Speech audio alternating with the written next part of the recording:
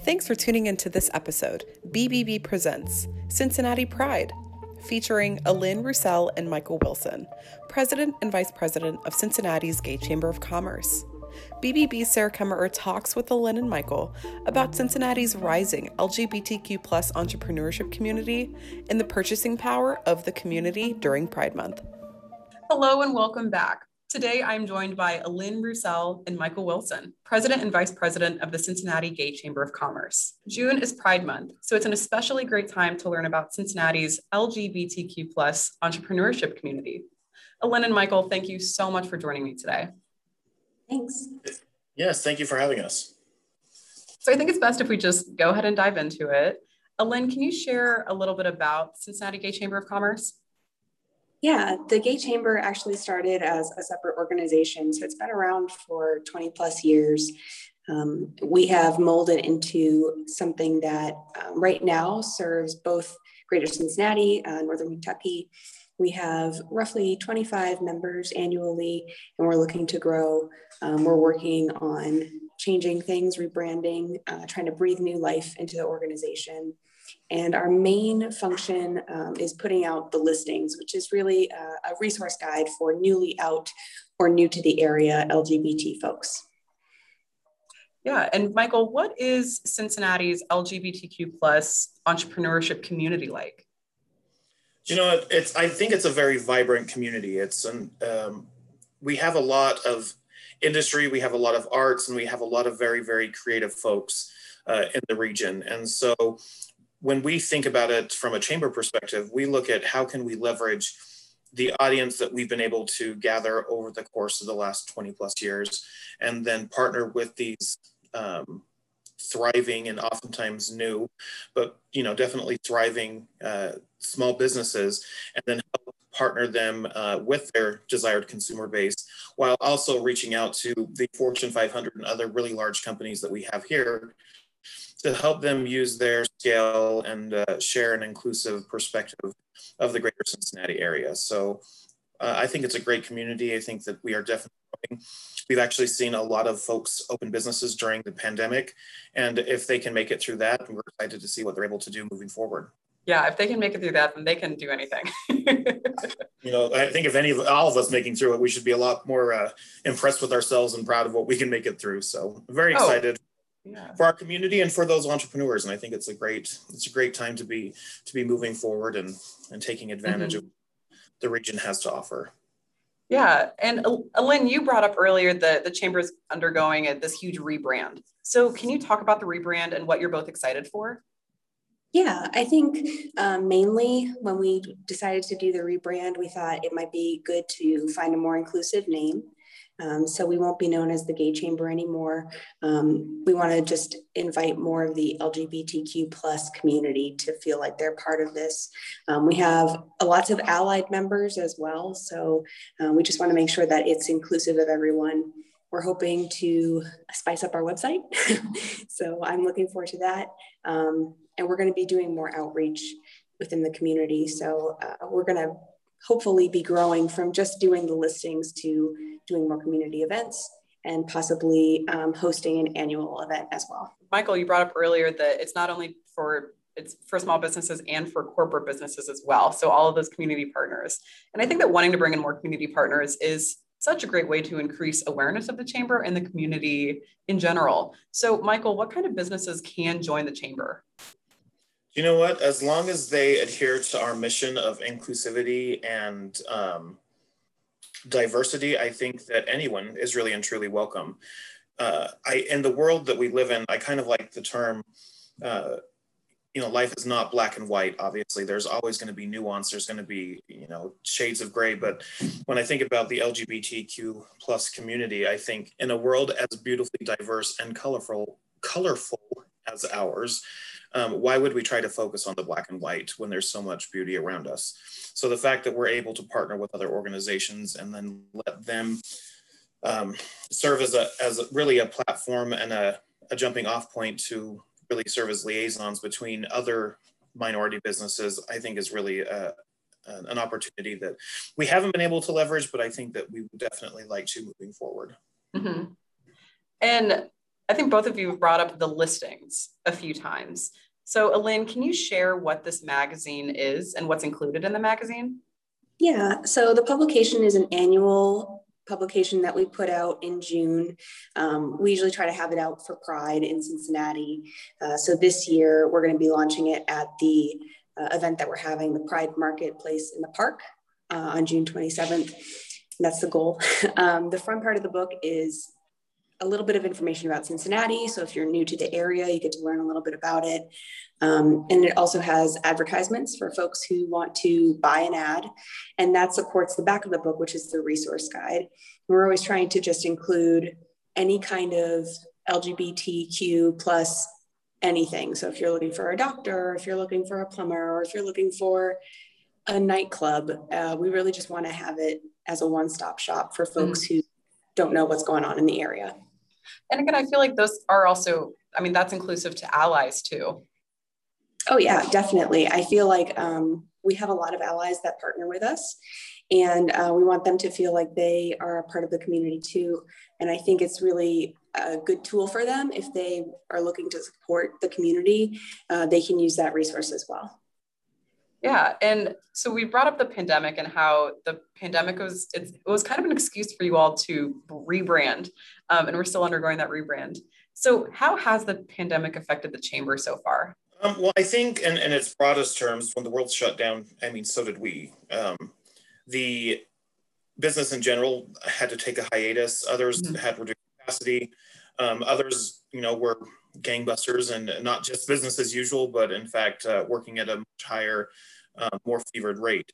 So when we look specifically at small business and at local community businesses, I definitely think that it affected them in greater capacity than some of our larger partners that we have in the region. That being said, for us as an organization, we, meaning me and Alin as Vice President and President, we are actually relatively neutral. We've been with the organization for the last several years, but have after taking on this new leadership role, has given us an opportunity to kind of brainstorm and see where we want the organization to go moving forward. And so we have a lot of really, really big and really exciting ideas. But again, being a small organization, especially by way of chambers, we are a very small chamber looking to grow. Leveraging our resources and trying to partner with other folks in our community has proved a little bit more challenging, and getting us up and moving at the speed that we would like to see, because we're both so passionate about it. But we know that coming out of this, when the pandemic is over, when we do feel like we've fully rebranded and launched everything, we know that we're going to be in a much stronger place than we have been for years. And for that, we're very excited. But does the chamber have any current events or partnerships for the month of June? Yeah, I mentioned earlier, it's called the Pride Marketplace in the Park, and we're partnering with Cincinnati Pride. It has caused a little bit of confusion. It is not a replacement Pride, but it is going to be a very small scale marketplace in the park. We have, I think, maybe 27 or so vendors. So not nearly the size of Cincinnati Pride at Sawyer Point. Just a lot of LGBTQ folks selling some really cool items. We have, I think, representation from maybe 4 members of the chamber that decided to join us. So I'm really excited for that. It's June 27th at Washington Park from 11 a.m. to 4 p.m. Switching gears a little bit, I'm sure that there have been many times where you both, along with others in the LGBTQ plus community, have been, like, the air quote sole LGBTQ plus representative in an organization, corporate office, or your business, wherever your job is at. So how important is it to have that LGBTQ plus representation in corporate offices? Well, I can jump in and speak to that. I work for one of the largest companies, not only in the region, but in the world, here in Cincinnati. And I actually hit my 10-year anniversary with the company, and I can tell you that in the 10 years since I've joined the company, the changes in our corporate policy and the levels of active inclusion of minority associates has changed and grown almost exponentially, to be fair. And the argument that we kind of face is that, well, if you're in a conservative market, you kind of have to meet them where they're at. And my response to that in a room full of executives, as one of two LGBTQ people in that room, filled with all of our executive officers, members of our board, and then, a full spread of other directors and vice president level management, my response was, we can't claim that our core values include diversity, inclusion, safety, and respect, and then not expect that from all of our employees and customers across the country simply because they may be in a more conservative market like Cincinnati, which happens to be relatively Catholic, or down in the deep South, talking about our locations that we have in Louisiana or Mississippi. Just because we have folks in California or up in the Pacific Northwest that happen to be more liberal doesn't mean that they deserve to be treated better than the associates that we have in other parts of the country. So I think having the courage and being that voice, even if it is a small voice in a big room, definitely has a way to impact the way an organization works. And it does take a lot of courage, and it does take a lot of resilience to hear things that you don't want to hear, even though it's something that you believe in and that you're very passionate about, especially when it affects you directly. But having learned from my peers who've been in similar situations and then growing together, it's been wonderful seeing our company change. And I think that it really and truly does take those voices being willing to be a little bit louder and be that mosquito in the middle of the night that's just going to kind of agitate and get things moving in the direction that the world is going. Because as I said before, it is a beautiful community. There is so much color in the world. We should be able to celebrate that and move and grow forward individually along with the companies that we work for. Well, I like that you brought up, like, you've been at your company for 10 years. A side question is, when you started 10 years ago at your company, is today in 2021, is this any place you thought you'd be at when you started, and even like with company standards? Yes and no. When I started with the company, I didn't think it was a very glamorous company. I came from a relatively prestigious university. This was my first job out of college. And so I really had pretty high hopes and expectations for myself, even though we were coming out of the recession, and took a job where I could, and then thought that it was going to be a temporary move, especially once I decided to come out, because I wasn't fully out when I joined the company. And when I came out and realized that we didn't have any type of protections for LGBTQ employees in our policies, we didn't have parity benefits for LGBT couples. We didn't have any type of transgender health benefits for those who happen to identify as trans. We had a long way to go as a company as it related to the LGBTQ community. And so when I looked at that and the challenge and the path forward that I saw that we had, it started out more as like a challenge. It's like, well, don't tell me we can't do this in our community when you're going to let our Hispanic friends or our African-American friends in the other room host events and do things and celebrate their community and their cultures, and then tell us that we can't do ours. So I took it really as a challenge, probably in ways that I shouldn't have, to be fully fair. But working with my peers and colleagues who happen to also be part of our community, we were able to make significant strides. And I think to that end, not only did we feel like we did a good job and that we've been able to move the barometer forward, but we've also set the stage for a lot of exciting things to happen in the future. And I'm excited to see where that goes.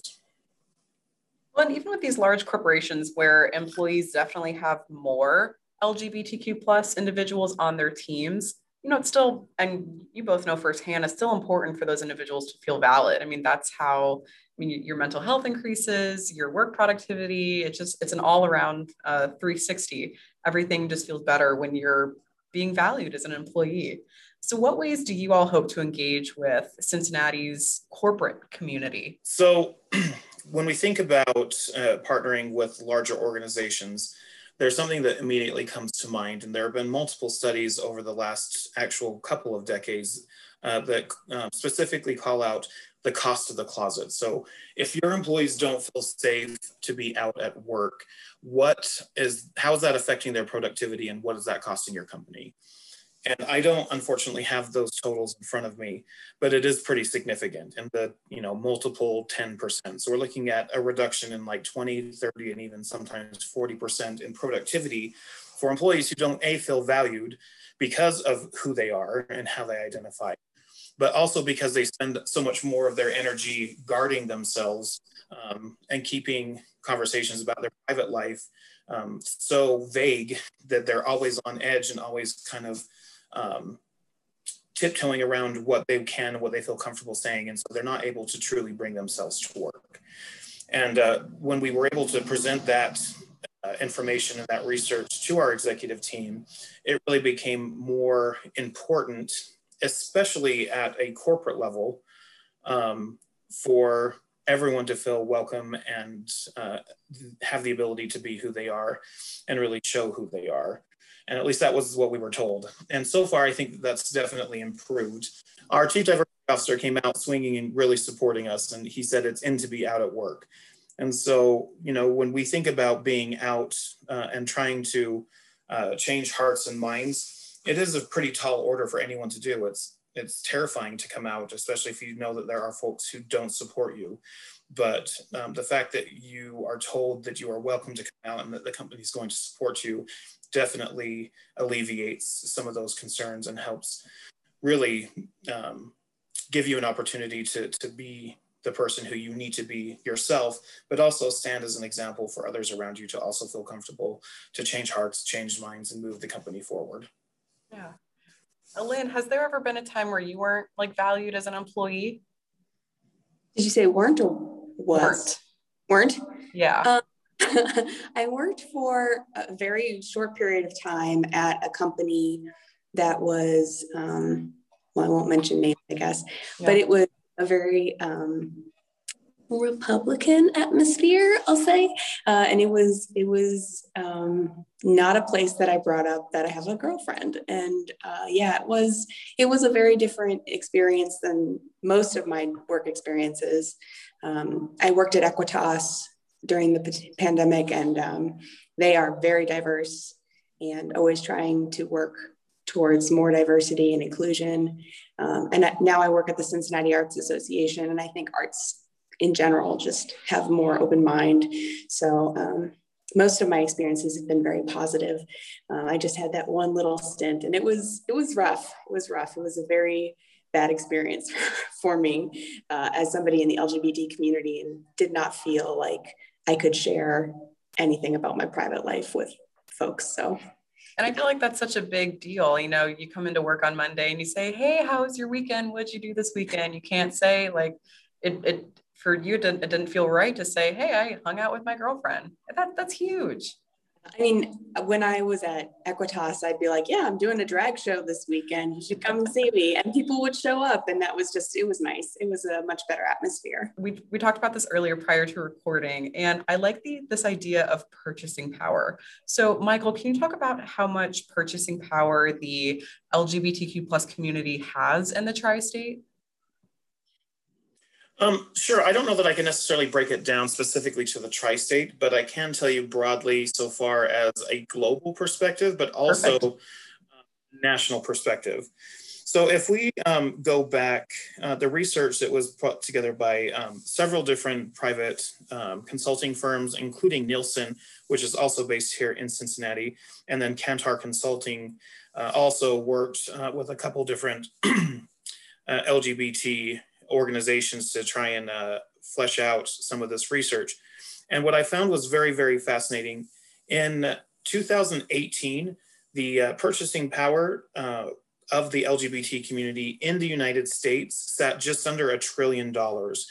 Following their research, they were able to identify in 2018 that the purchasing power of the LGBTQ plus community sat at about $917 billion.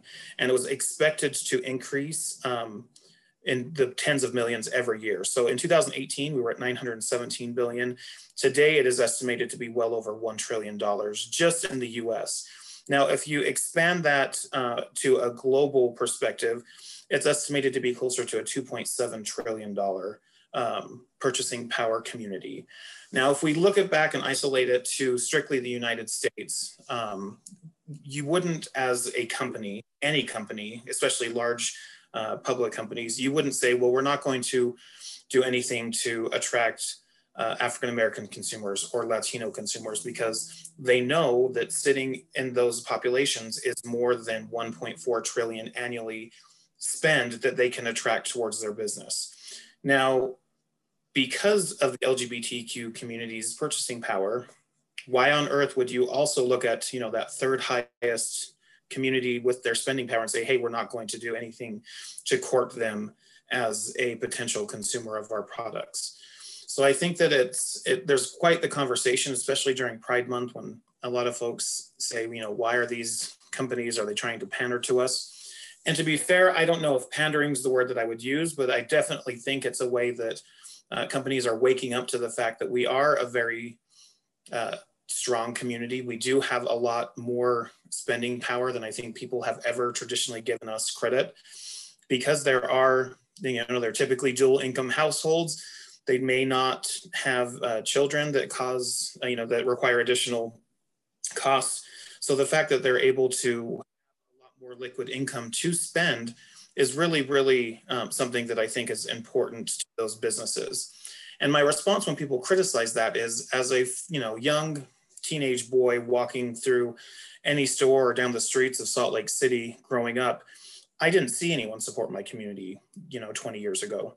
If I was able to take what I saw this week as I'm visiting my home state and visiting Salt Lake City the week of Pride, to see the rainbows and to see the support from not only large companies, but nearly every store downtown, every storefront, big and small, had those flags out, which was something that I never saw. And to be able to see that now really and truly almost made me emotional and brought tears to my eyes, just seeing how far we've come. And I would much rather have a company recognize me, even if it is, hey, we want them to come in because we want them to buy our products. The fact that they're willing to do that, where before they wouldn't even want me in their store, is something that I think should be celebrated. And it's only, this, first of many steps moving forward to a more inclusive environment for everyone. Right, so who knows what's next to come? I hope good things. We definitely had some back and forth over the last few years, and I'm hoping that we can continue a forward momentum. And lastly, Ellen and Michael, what is something that you wish listeners knew about Cincinnati's LGBTQ plus community? So I'm gonna share some more stats. I think one of the things that I hope that folks understand, not only in Cincinnati and the greater Cincinnati regions, one thing that I hope that folks in the greater Cincinnati community understand about the LGBT community, as well as those across the country, is that our community isn't going away. In fact, it's growing. And I don't think that there's necessarily more LGBTQ people now than there have been in the past. It's just that there's a greater comfort level because of the acceptance that we've seen, that folks are willing to say that they are part of our community and that they're excited to celebrate it rather than hide it away. And in the research that I talked about earlier, I thought that there was some additional information that was very, very cool and very different for me to see in black and white. And it was that 8% of baby boomers identify as part of the LGBTQ community, and that increases to 13% for Gen Xers, 20% of millennials, and a staggering 31% of centennials, so the Gen Z born after 1997, identify as LGBTQ+. So traditionally, and when I spoke about trying to convince my company to make a difference, to make different choices, and to really embrace our community and accept, the vast and varied contributions that we could bring to the business, we were basing all of that on an estimated 5 to 7% of our employee and our customer population. When we see that, those coming after me as a, as a relatively young professional, being 35 or 36 now, when I look at those coming after me, identifying as nearly 1 in 3 as part of our community in one way or another, that's going to obviously impact the way business operates for decades to come. And I'm excited to see these young folks come out and embrace who they are and celebrate it rather than hide it away, because it is something that our community is so broadly diverse. It is something that I think is exciting, and that we should celebrate all of those wonderful people and recognize what they can bring, not only to different businesses from an employee perspective, but also, again, as we said before, what they can do as consumers, because it is them that is, they are truly the ones who are helping push this moment forward. And I'm very, very grateful for that. Well, fantastic. Lynn and Michael, thank you so much for joining me today. Thank you for having us. Yes.